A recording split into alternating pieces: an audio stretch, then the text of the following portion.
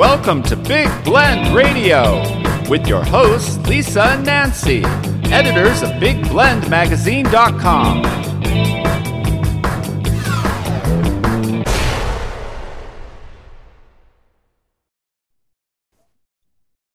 Hey everybody, welcome to Big Blend Radio with Nancy and Lisa. We travel full-time on our Love Your Parks tour. And today we're going to talk about one of those parks that we have not been to, but we really want to get to like now. And part of our travels, as well as we publish Big Blend magazines, all kinds of magazines, and do our Big Blend radio shows, is we are also part of traveling the Jefferson Highway. Jefferson Highway is super cool. This was started in 1915 by the editor of Better Homes and Magazine, and it really connects Winnipeg, Canada. You can follow this route from Winnipeg all the way down to New Orleans, or go the other way, or just do parts of it. We did parts of it. We didn't even know we were doing it. And now we're going to do this entire highway somehow this year. And we're going to be doing some more magazine features on it. And we keep doing this podcast every fourth Thursday with Roger Bell, who's the president of the Jefferson Highway Association. And this highway is on this resurgence of just being popular, and just now it's going to be right back where Route 66 is today. But it's so cool because it connects two countries together. And so everyone, you can go to jeffersonhighway.org. The park we're going to talk about is the George Washington Carver National Monument, but we're going to talk about him as well. Not only do we have Roger Bell back on the show, we also have actor and playwright Paxton J. Williams on the show. So welcome, Paxton. How are you? I'm very good. Thank you for having me. Cool. Good to have you here. And Roger, welcome back. How are you doing? I'm doing great. I'm looking forward to this show. These are a learning experience for me, and I'm learning a lot about this in preparation for the show, and it's just fascinating, all the communities on the route that were associated with George Washington Carver, especially in his early days. I think he is probably he's a fascinating person that I wish more people knew about. And before we hit the record button, I was talking about how we found out about him, and it was about a program we were doing about excellence. And excellence is about, it's not just success. Success is, I reached a goal, but excellence is continuing forward, right? And George Washington Carver, every time we were doing something, kept popping up. And I'm like, who is this dude? Then I'm like, he's into plants and botany and diversification and culture, and in plants, and in understanding the soil and the natural world. And so I've been really fascinated, and I really want to go to his national monument, but I want to go to Paxton here because the national monument, everyone, is on the highway in Missouri. But Paxton, what led you to writing a play and being George Washington Carver? I mean, we've everyone just Google him on YouTube and everything. Paxton. I would say the exciting thing, growing up, I learned about Carver. And growing up, I learned probably what most people learn. I learned he was a smart person who did a lot of work with peanuts and who worked at the Tuskegee Institute in Alabama. I went to undergrad at Iowa State University in Ames, Iowa. And when I was there, that's when I really learned about Carver's multitudes. Carver was Iowa State's first Black student and first Black faculty member. And I like to say I missed him by 100 years. We would have been friends, because he left in the summer of 1896 to go to Tuskegee, and I was a freshman the fall of 1996. So I learned a lot about him while I was there. And while I was there, I took a seminar, and in the seminar, we actually visited Carver's birthplace in Diamond, Missouri, Southwest Missouri, which, as you mentioned, is on the highway. And so just learning more about his multitude, seeing where he came from, learning about how he was able to accomplish so much and how he was able to apply all of his varied interests, which is so exciting to me. And so that's kind of when I first got the idea to share his story, because folks, when they learn the story, they're always surprised of the various facets of it, and they're also just excited, to learn Mm-hmm. it. That's I think what I said about diversity with him. He was like, we needed to go beyond cotton. We needed to go beyond even peanuts, right? It wasn't Oh just yes, he wanted all of it. He's like, that's how Well, I think he's he a understood. visionary. He understood, like Nancy and I, we were big in studying animals and wildlife and nature. And that comes from Nancy's roots and taking me to Kenya when I was a little kid and living in Africa for so long. And you understand by living out in the wild, like we did for a little while, you understand the web of life very quickly. And if you don't understand the web of life, you're going to get in trouble. Hurt. You're going to hurt somewhere. And you realize that everything is interconnected. And I think that's what I have a big, I mean, they talk about fandom, but I mean that about George Washington Carver, that he really brought that out. I think he was really trying to teach the web of life. Would you agree with that? well, I clearly I would say Carver understood systems, and he understood the best way to address systems was a holistic way, or in a holistic manner. And if you look at all of the work he did with Southern agriculture, or with his discoveries, or even his own interest in art, trying to find ways to come up with different types of paints that people could make themselves so that they could beautify their homes. It was all about helping people live more enjoyable, more fulfilling, better lives. And he did that, with his work promoting plants and flowers, promoting the use of the peanut, trying to get farmers away from planting solely cotton, right? Mm-hmm.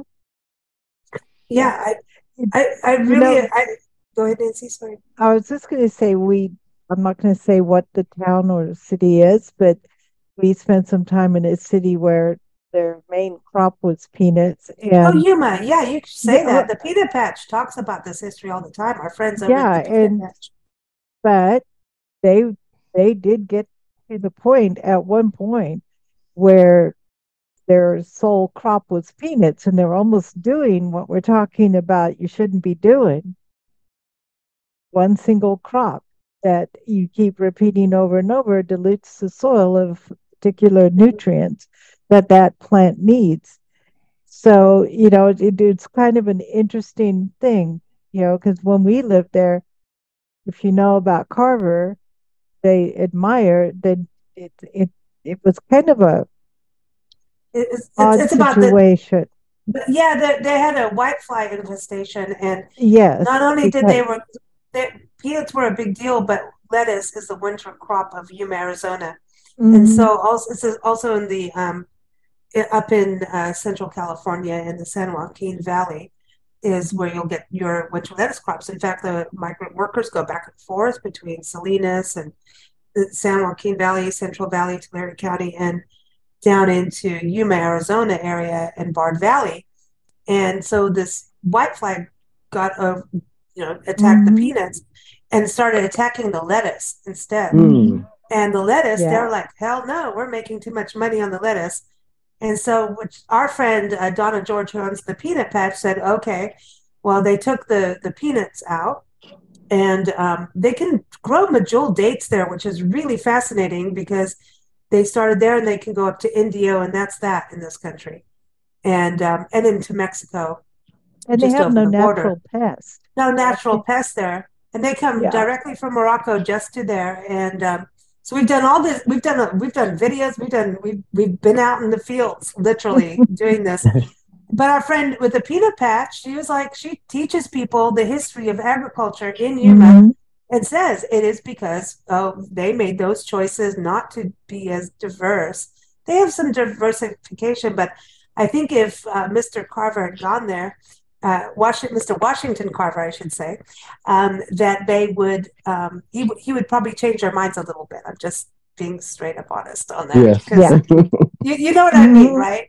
But and I just said Washington Carver. Can you explain that for people that how he got his name?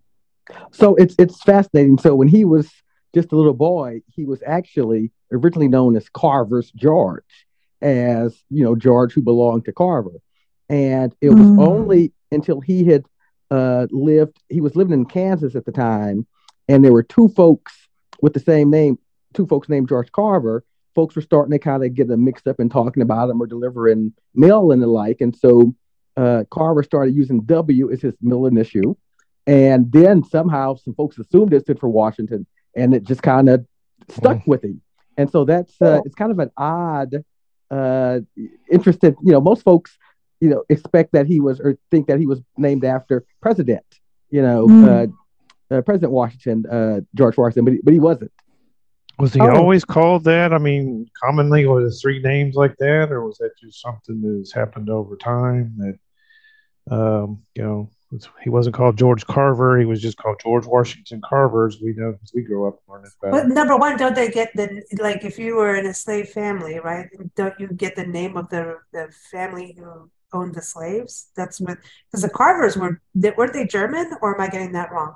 Oh yeah, it was the Carvers who owned George's mother, and George and his brother Jim. So that's where the Carver came from, and he was named George. But it was just later, and you'll often see if you look at letters from the day or even articles written about him at the time, it'll often say George W. Carver. Sometimes you'll see George Washington Carver, but you'll often see both George Washington Carver and George W. Carver.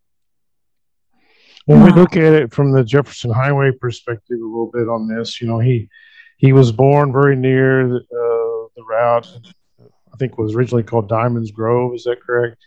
And, yes, Diamond Grove. And then there's some talk he went to.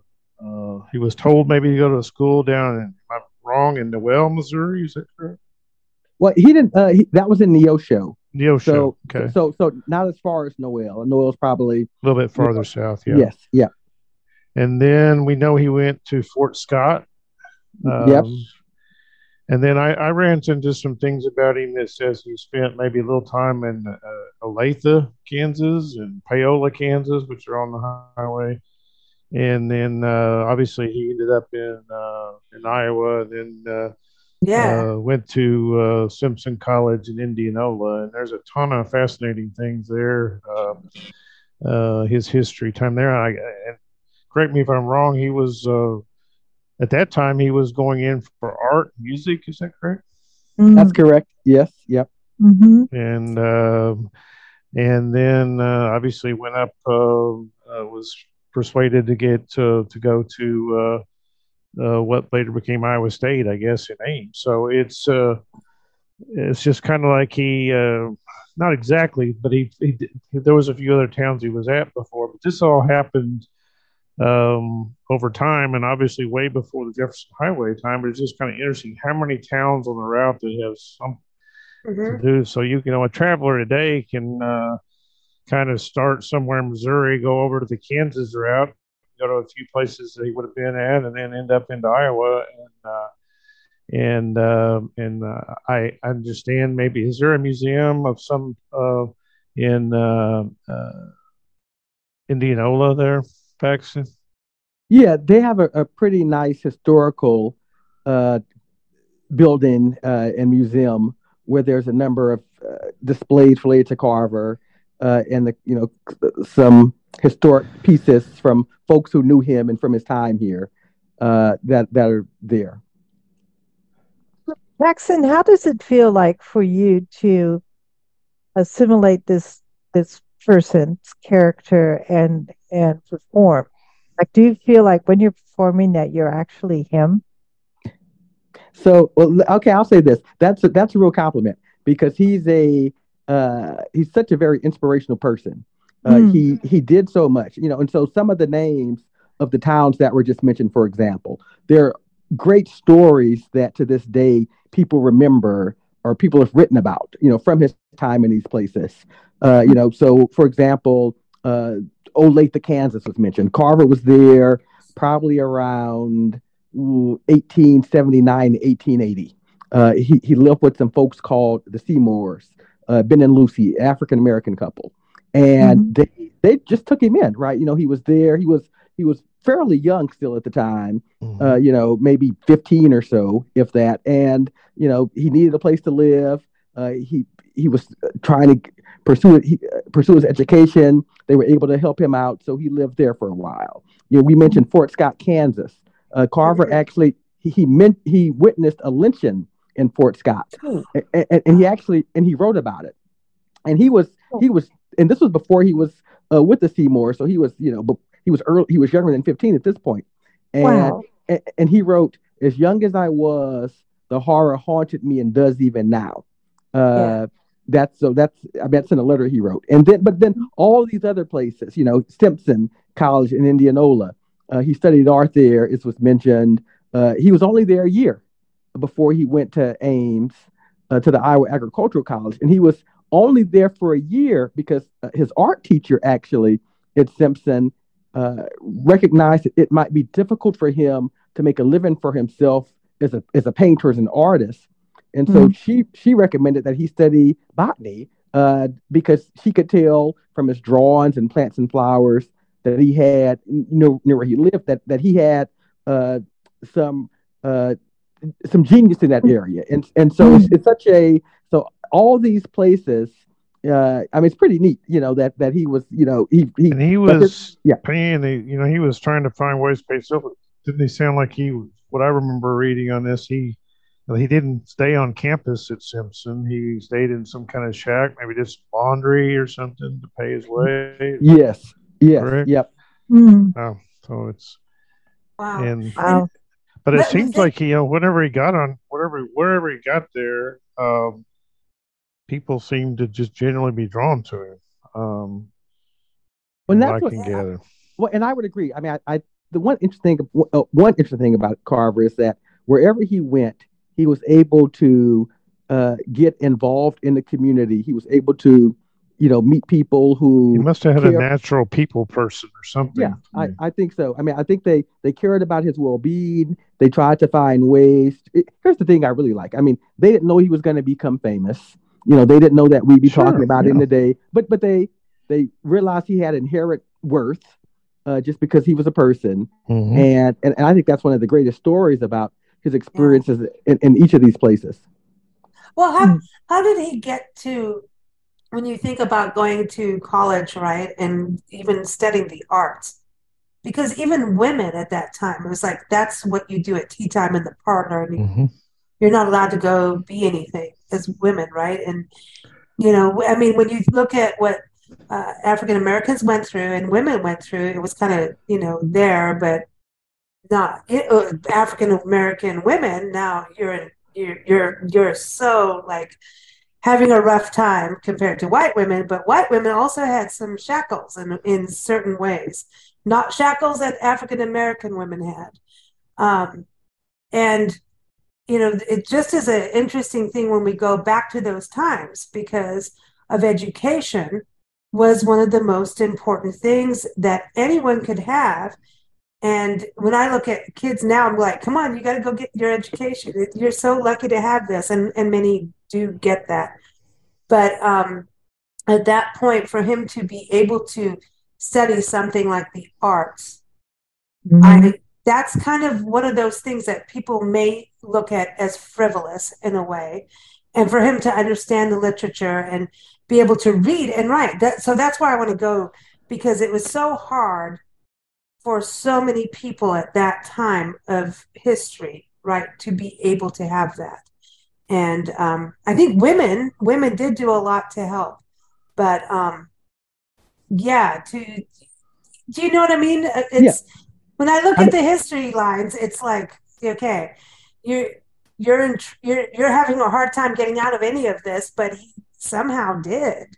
How did that happen for him, where he was able to read, write, learn? Was it the Carver family? How did that happen? I think a lot of what Carver was able to do and what he did and why he did it stems from his childhood in Southwest Missouri. So he did not know his father actually had been enslaved on a nearby farm and had been killed in a farm accident before George's birth. So George didn't know him.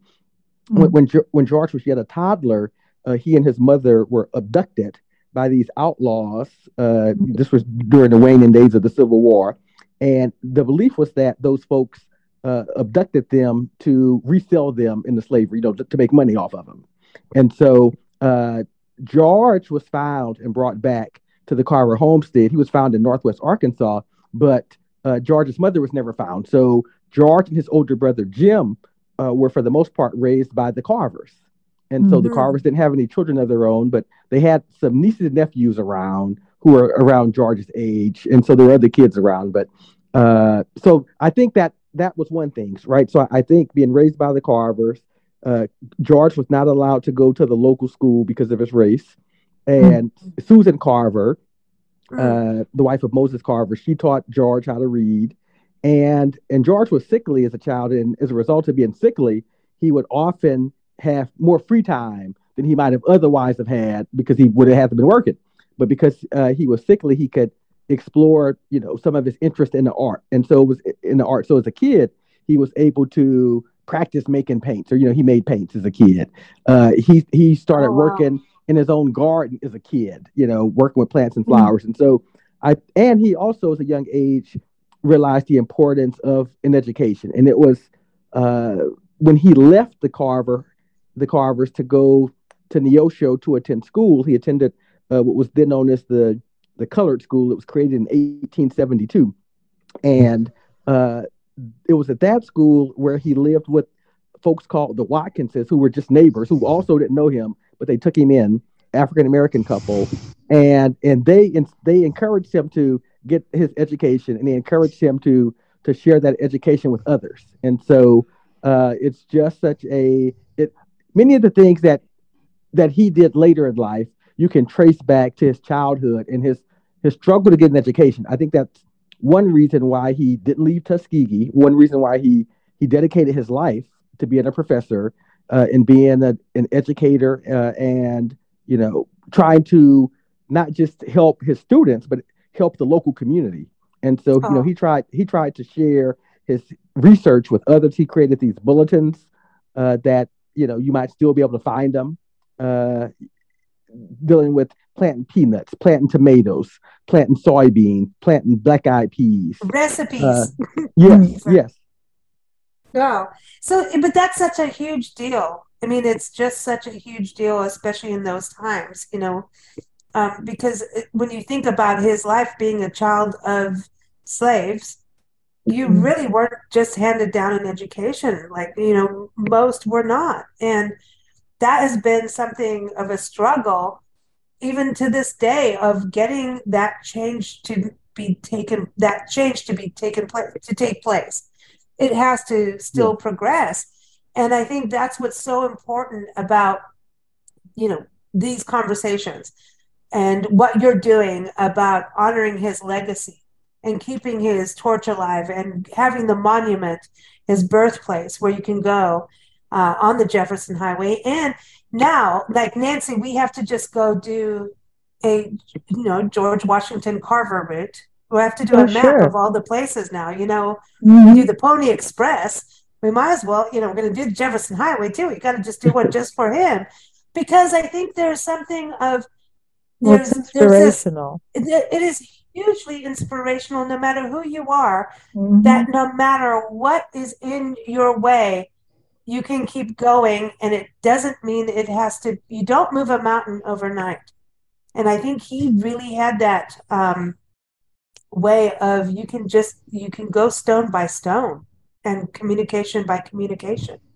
So it's funny you mentioned communication.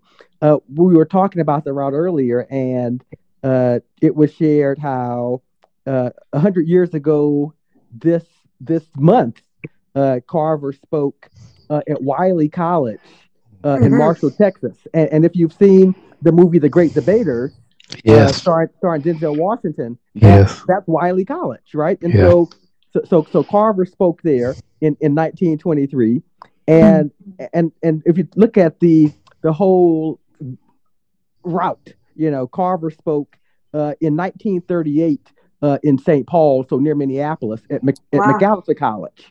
And so he was good friends with the professor there, Glenn Clark, who wrote a book about Carver. And so, so Carver's there in 30. So, I mean, Carver, if you look at lots of places, you can see, you can see where his impact. But there's a story to be told, not just about the place, but about like what brought him to those places. Why? Yeah. What was the reaction? What happened from his speaking and his communication with people? How did that change people's lives? I mean, that could be a whole life's rabbit hole.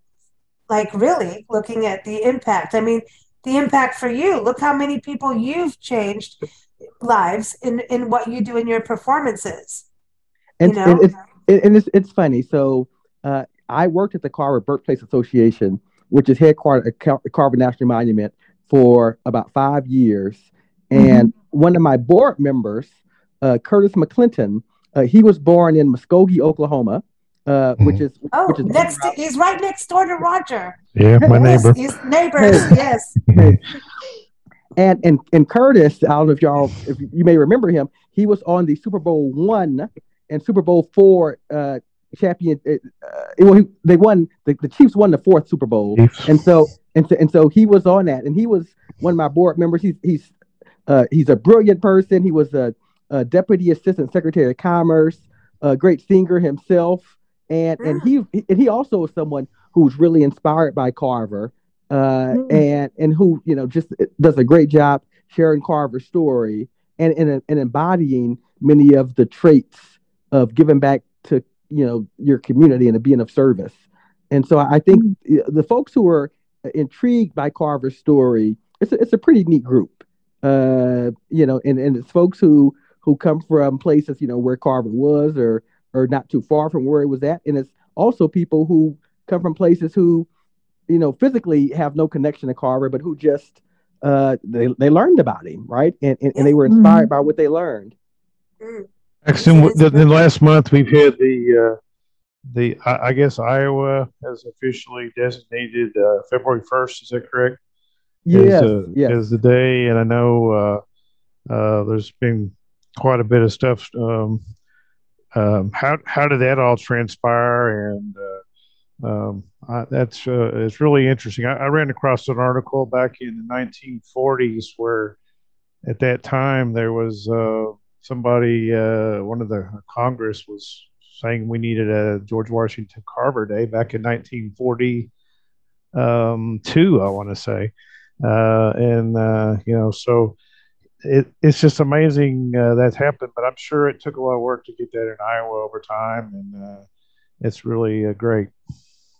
So it's interesting. So there's two things that I think I should share. So one thing, Carver National Monument is the first unit of the national park system dedicated to an African American. That's right. And it's the first. It was the first birthplace monument to anyone other than the U.S. president. And the fascinating thing is, legislation was passed to create Carver National Monument about half a year after Carver passed away. Wow. And so, I mean, people at the time really. I think today we don't understand how big Carver was in his own day, and so he's kind of been, relegated to a couple paragraphs in the elementary school book. But in his day, he was big, and related to the Carver Day here in Iowa.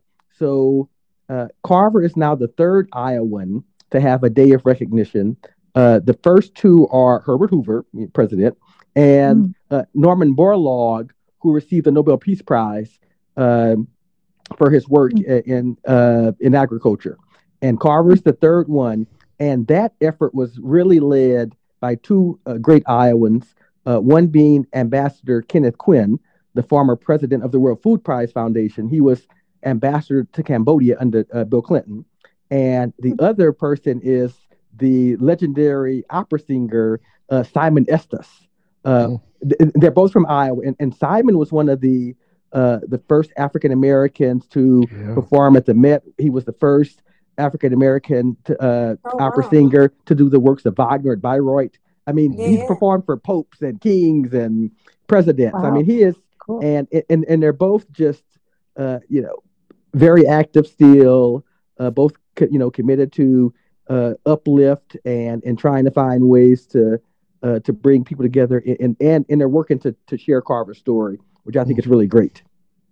Awesome. Well, I wonder about if he met Charles Young, who was arguably the first superintendent of the national park system that was African American. He was acting superintendent for Sequoia National Park. Really? And he created, and I, Charles Young has, and I know something. He look at the did. years. Yeah, I'm trying to look it up because it's really hard because with George Washington Carver, his birth date is not 100% there. That we don't know 100% really. Correct. Yes. Yeah. But he was, well, it's not that far off. Like, it doesn't seem so far off, but that's a rabbit hole thing again. And that's where I kind of go down. But I just remember that Charles, I know he's a Buffalo Soldier, but, he was born 1864. So is that too late? Do you think? Charles Young was born 1864. Oh, that's around the same time. It's the same year. Yeah. And Born so I the same know year. he was a general. He went to West Point and stuff. I mean, he was, as I always say, a badass. He was. And I think he did some things with the Tuskegee Airmen. And I could be wrong on that. I'm looking at it now Probably and I'm knew going, each no, I'm wrong. He was in West Point. But I just think there was just so much going on in Tuskegee at that time. And I don't know. It just seems like I don't know. Well, I mean, I would not be surprised because lots of folks made their way to Tuskegee, including Will Rogers went to Tuskegee. President Franklin Roosevelt passed through town. I mean, lots of people who are well known today. Eleanor Roosevelt. I mean, they made their way there. Another fascinating person to me on is the Henry Ford. And you might tell us a little bit about that. It's my understanding that they were respected each other, and I've seen some pictures with Edsel, I want to say. So yeah, so they met. It was either I used to know this. I think it was either 35 or 37 that they met, and they met at what was known as Kimmergy. Well, I don't think we use that word anymore, but it was a Kimmergy conference. And Kimmergy was kind of like the industrial. It was trying to come up with industrial uses for plant products. So it's kind of like what we might consider like synthetics today. And so it was a conference for that, and they met, and it was in Dearborn, Michigan. And Carver was one of the main speakers. And after that, he and Ford became, I think, very good friends. They would visit each other at least annually. Sometimes they would see each other more than once a year. And Carver went to visit Dearborn Village that Henry Ford had set up, and Ford went to visit Carver in Tuskegee. And he also actually, so when he was in Tuskegee, he saw that Carver lived in a dormitory, and he had to walk up a flight of stairs. And as Carver was getting older, it was difficult for him to do so. Henry Ford paid to have an elevator installed for Carver's use. And but I would say, but really meaningful to Carver was Ford created a school for Black children near he had a home in Georgia. Ford did, and Ford paid to have a school built there for those students, and he named it after Carver. And so Carver and the then Tuskegee president attended the dedication. Wow, nice. Yeah, awesome. Henry Ford. I just did a quote of the day we do on our Facebook, and it was about Henry Ford. He's like, it's like if you think things are going back, just remember that airplanes take off with the wind in their face. And what? Go ahead. What I was going to say, the interesting thing about Ford is there are so many things that today, I mean, presumably back then, people who knew about those things, he was so wrong on so many things. And it just shows you, when we look at history, that people are complicated. People can be complicated. And it's possible to appreciate certain aspects, of a person's being, but it's quite possible to abhor, certain beliefs that they might have espoused. And so I think that's one thing when I talk about Henry Ford, people who know, about some of his odious beliefs, they say, oh, I'm surprised he's friends with Carver. And I would say, well, I'm kind of surprised too, but on the same token, like it just shows you, that there people are multifaceted, and there's certain things that you don't have to try to explain away certain bad opinions or bad beliefs that Is it folks had. wrong to think they just respected each other so much? Just think of those two minds and how they really were one of the fascinating people that changed America for that generation. Oh, I think you're right. I mean, I think when you see photographs of the two of them, you can see uh, the appreciation that. Yeah, I mean, I think Ford really admired Professor Carver. Mm. Well, it's very interesting when you talk about Henry Ford because I mean Carnegie was also part of that era, and Napoleon Hill. They released. We did an interview on this. I think it was Penguin Books. I think that they did it with the Napoleon Hill Foundation, and we interviewed the editor. They re-released. It was not a re-release, but a release of these archives from Napoleon Hill. That weren't out there before he died, and he went around and asked Andrew Carnegie and Henry Ford all these questions, and very much like Think and Grow Rich and all of that. And it was really interesting because you could see both of them being, you've got to give a bonus, you've got to do this, and it's like if you want them to work, you've got to do this. It was like this two-sided thing. It was very weird.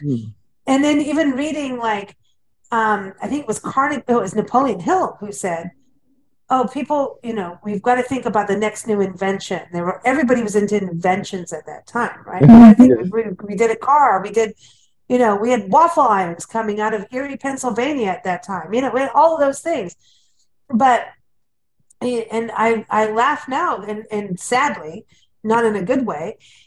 Napoleon Hill said, "Here's one of the best inventions you could do. If someone could create a way to have Coca-Cola that's not in a glass bottle so that it won't break."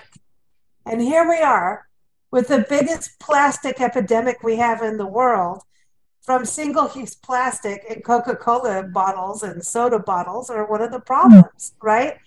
And here it is. It's like, yeah, that didn't really work out so well, did it?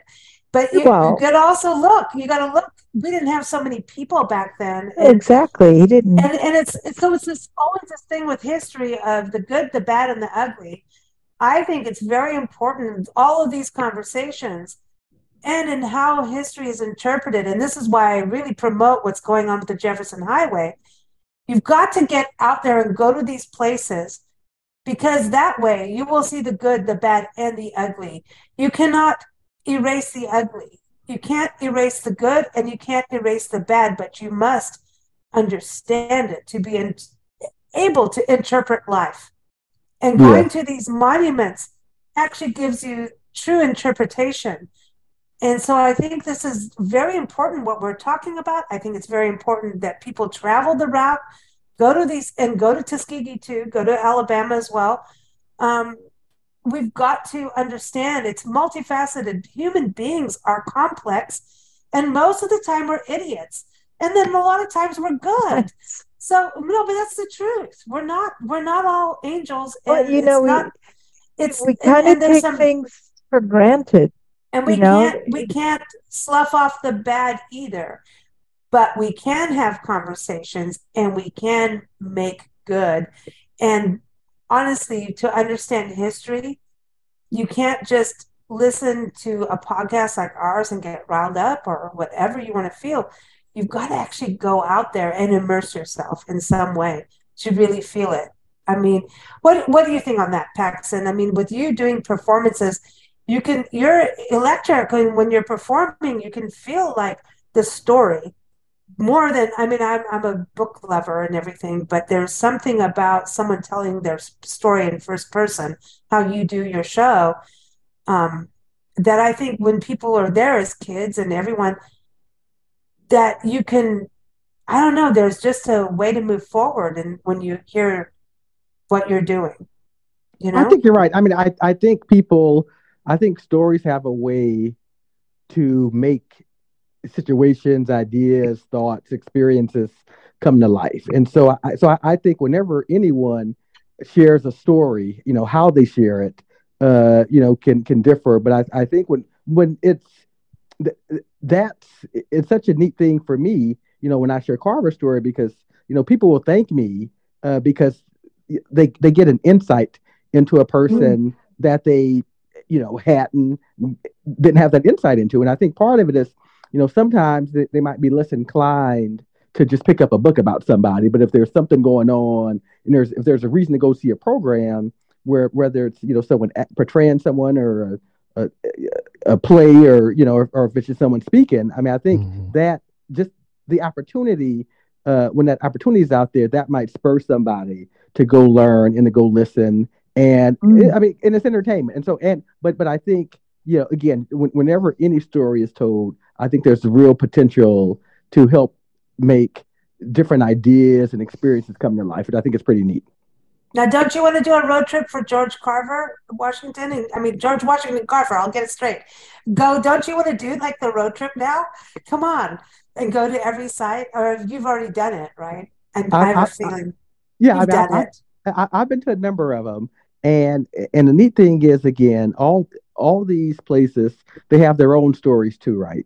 So I think that's the neat thing. So like when you go to a place, and when you share, so like when I go to a place and share Carver's story, there are many folks there who did want to share their community story or Mhm. their family Mhm. story. So I think to me that's the neatest thing, because going in, I already know Carver's story, right? So I'm not learning anything new about Carver when I go to these places. But when I get to hear, you know, folks tell me about some of the pioneering African Americans in their community, or if they tell me about, different things that occurred there that they're proud of or not proud of, right? People share lots of Mm, different types of history. So it's just such a neat, it's a neat thing. mm. I love that you're saying that, because it's really true about that's part of travel. Is when you Yeah. go and what you think.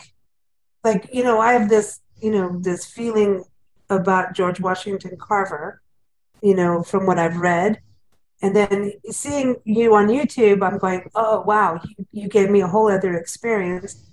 But I think it's going to be really deep for me when we go to the monument, the National Monument in Diamond, Missouri. I think it's going to be very, I don't know why, but I don't know. There's this painting by Betsy Graves, Oh, Reynaud. That painting of him with the flower has stuck with me forever. It's one of my favorite pictures in the planet. And, Nancy's an artist, and I love her art to death. She's my mother, and her art is beautiful. And it's Plus, right I'm there with sitting my right mom's art. here. I know, I'm saying, but this painting of Thank him, you. and this, they're like daylilies to me, or amaryllis. It just, yeah. When I see that painting, that is George Washington Carver to me. That I don't know. That's as close as I probably could get, other than going to the monument. I don't know. To it understand. is a great painting. I know Yeah. it's weird, like how a Mhm. painting can move you so far, right? But it's Yes. beautiful. Excellent. I It have a is. question for you too. I'm curious. With I saw something that was a picture of different people, like in Iowa history, and these great pioneers that made Iowa, and right next to each other was Edward Meredith, who did successful farming, who was the Secretary of Agriculture for the United States in the early 1920s, and was a presidential candidate at one time, and was the really principal founder of the Jefferson Highway. And I was curious if they, with him being the Secretary of Agriculture and all this, were they Mm. ever within each other? Or do you have any knowledge of that? Or I'd love to see a picture of them together, but I don't know if it exists. I don't know, but that makes me think I'll have to look and see if I can Mm. find a photograph.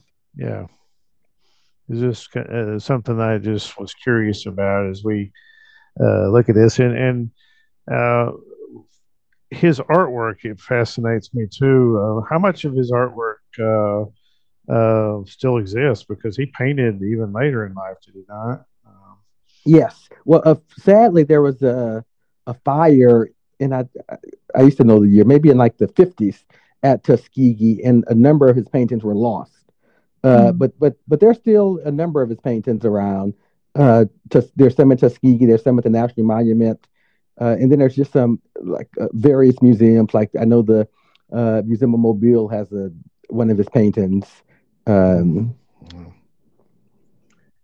And I know Nice. I saw something where he had maybe had sent artistic Christmas card to someone at the maybe at Simpson College, and that's part of their collection. oh, that's travel. That sounds like something he would do. And I've seen some of his postcards that he would draw or paint Could just on draw and that he would paint send to on them. folks. Yeah, that's really interesting. And I know that's what I understand. It was the story I was captured on that it was loaned to another place in Iowa for display. They had a flood. They just barely saved it, but it's back in Mm. Simpson's Oh, collection now. And we're going to be in Iowa this year in our conference, and we're actually going to be going through Indianola. So, and maybe Ames, and we'd like to.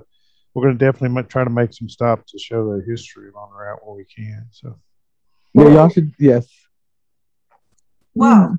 I mean, I'm just saying you've got a performer right here on the line. I'm just saying. yeah, that's I'm true. just saying. I'm just saying. I mean, come on. I'm just saying. I know I shouldn't say this on a radio show, but you know, I, you know, I'm just saying. I mean, you know, it just would be really cool to Would you have. have ever predicted this in your life? And I'm kind of this way too. I don't know. I would have ever predicted I would be down this road, but when you were young, was this something you ever?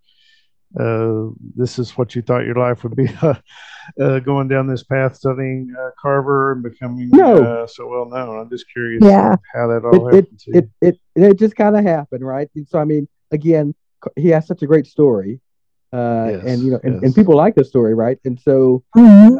yeah, so I mean, I did it once, thinking I would be, only do it once, but then people kept asking, and so Uh, such a yeah, uh, it's a neat story. So yeah, it's But, amazing. And Awesome. it but wait, really you is. even had a painting done of you, like for what was going? Somebody painted you. I saw that on Google, like or not Google, but you're like a painting was done of you yeah, for it doing. it was part of an It's a Iowa cool State. painting Oh too. yeah, it Yeah. was for the state fair.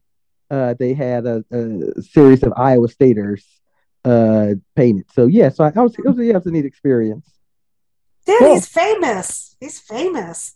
That's He is. cool. I know. We're gonna get so many more likes on our podcast now.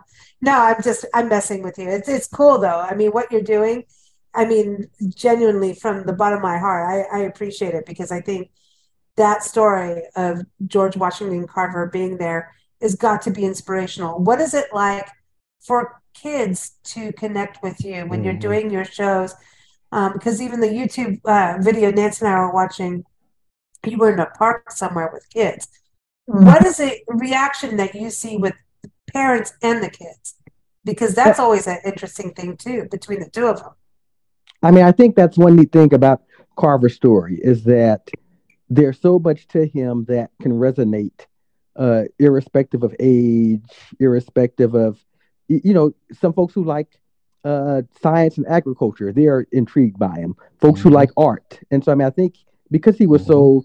because he had so many multitudes, I think, and he was so relatable because he tried to be relatable in terms of his work. He tried to connect with folks so that he could share his research, and yeah, so I do think uh, all ages, just and I mean he kind of surpasses all kind of different boundaries, which I think is pretty neat because it's such a neat story, and it's people find parts of the story to grasp onto, and it may be a different part of a story than someone else might, but it's neat that at the end of the day they all learn about the same figure. Yeah, Mhm. I that's think that cool. it's is the enthusiasm for life in general, and he Mm. appreciates so much about nature that he just is one of those people that can give it to other people in a manner where they get excited about it too. But because the topic is so big, you have a whole bunch of people that are relating to one part of this and one part of that. It Yes. is the blend. I mean, you're on Big Blend Radio, and that's our whole thing, is that everything is connected. That's what we love about the Jefferson Highway. Jefferson Highway, I mean, it's every rabbit hole in the planet. Every time we do a show with Roger, that's all we talk about. So, oh, that's another rabbit hole. We can't go down here yet because then we'll never, finish our show.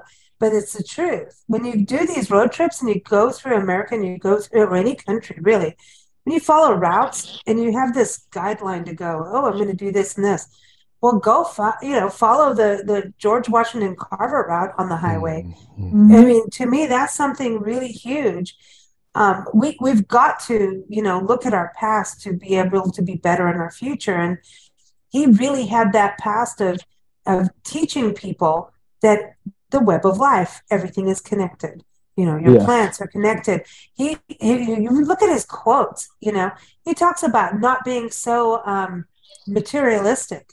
He was really anti the materialism movement. And it was starting to happen, which is interesting, going back to the whole thing with Ford. So I wonder if he was balancing Ford out a little bit. They were balancing each other in a way, as friends. That's interesting because of materialism. He was not materialistic. What can you tell us about the monument, people going to the National Monument? Oh, it's 240 acres, and it's the farm that George grew up on. So the farm that Moses Carver owned, and there's an 18,000 square foot visitor center that was new probably around 2006, but they updated it not too long ago. It's a really neat visitor center. Lots of hands-on activities. There's also I think maybe about a 2 mile or so walking trail, which is pretty neat. There's an 1881 historic home that Moses and Susan lived in, and that house actually was built after George had left. But we do know that George stayed there on occasion when he would come back to visit. There's a pond. There's a really nice tall grass prairie restoration area. I mean, it's a pretty neat place. There's lots of places if you want to have a meal there, walk around, and it's comfortable. It's inspiring. I think it's also just kind of neat to see where there's some statues there too, if I remember. Oh yes, yeah. There's a famous statue known as the Carver Boyhood statue, I think it's called. That's on the walking trail, and there's a neat overlook where you can go if you don't want to walk the whole trail to see it. Mm-hmm. I want to walk the trail. I want to go on the whole thing. Hey. I got stuck on the website again today because then I was watching their videos as well, and I'm like, I have to go. So Nancy, it's happening this year. I don't care. We end up going through Missouri all the time. And so, is there a building that's supposed to be his school that's been restored in Neosho? Am I wrong? Yes. Yeah. So that's in Neosho. The 1872 Lincoln School has been restored, and they've been working on that project probably maybe about 10 years now. But it's pretty neat, and it looks like it did when he was there, when Carver attended. Wow. So it's worth seeing. And that's not too far away from the monument. Oh no, it's probably about a 20-minute drive, if that. Yeah. Oh man, that's nothing. Like I'm just even thinking it's not far from Tuskegee to there. It's just not. Well, nothing's far from Nancy and I anymore, but it's not. I just Nancy, let's do it. Let's do a map on George Washington Carver. Let's do it. Okay. Sure. I know. We're going to have to do it now. It's all in. But thank you all for joining us before we go down another rabbit hole, because you could keep talking about George Washington Carver. I encourage people to go on the route, the Jefferson Highway route itself. Before we go, Roger, the conference, you want to give people a quick update on that, because there's all kinds of good things happening, and it's coming in June, everyone, in Mason City, Iowa. I encourage you on YouTube. We have a playlist We have something new coming up for the Highway Association. You'll see soon on radio wise, but I can't announce it yet. But I just did. Yeah, But the I conference is June 7th through 10, Mason City, Iowa. Registration is already underway on our website, and we have JeffersonHighway.org, everyone. We have a lot Gotta of go to it. registrants already from different parts of the country, and we are going to be in the historic Park Inn, the Frank Lloyd Wright designed, the only remaining one in the world, and we're excited about that. And we're going to do a caravan through Iowa, starting in Lamoni, Iowa, on June 5th, and it'll be basically 2.5 days, and we'll get to June 7th in Mason City. We're looking forward to that. So information on that is on our Facebook page and the website. And if you want to ask questions about that anytime, send us an email to info@jeffersonhighway.org. Cool. I wanted to go back to you, Paxton, before we leave. Anything that we missed out that we should have asked you? I don't believe so. I mean, I think you asked all the right questions, especially I really enjoyed our discussion when we talked about the value of the stories, both Carver's story and then the stories that exist in all these places. And so, I mean, I think that's the key thing I would want, folks to take away is that, Carver has a great story. There's a lot to learn about him, but there's just a lot to learn also about so many of the places and figures that I think we'd be well served to learn about and remember. I think he would want that too. I think he's one of those. He doesn't want, it's like, I did this, but there's so much, more. Go discover and share and share. He's very much that way. And just from what I've read. I think he was learning or knew education his whole life, didn't he? I mean, he was always searching for something new. So, yeah. Books for anybody wanting to read up, any book recommendations, Paxton, and we can get that from you later too if you want. But well, I think there are a number of good ones. One, I really like Gary Kramer's George Washington Carver in his own words, and it's a compilation of various letters and writings from Carver, and so that's one. I also like Linda McMurray Edwards's. It might just be Linda McMurray at the time. Her book, George Washington Carver, Scientist and Symbol.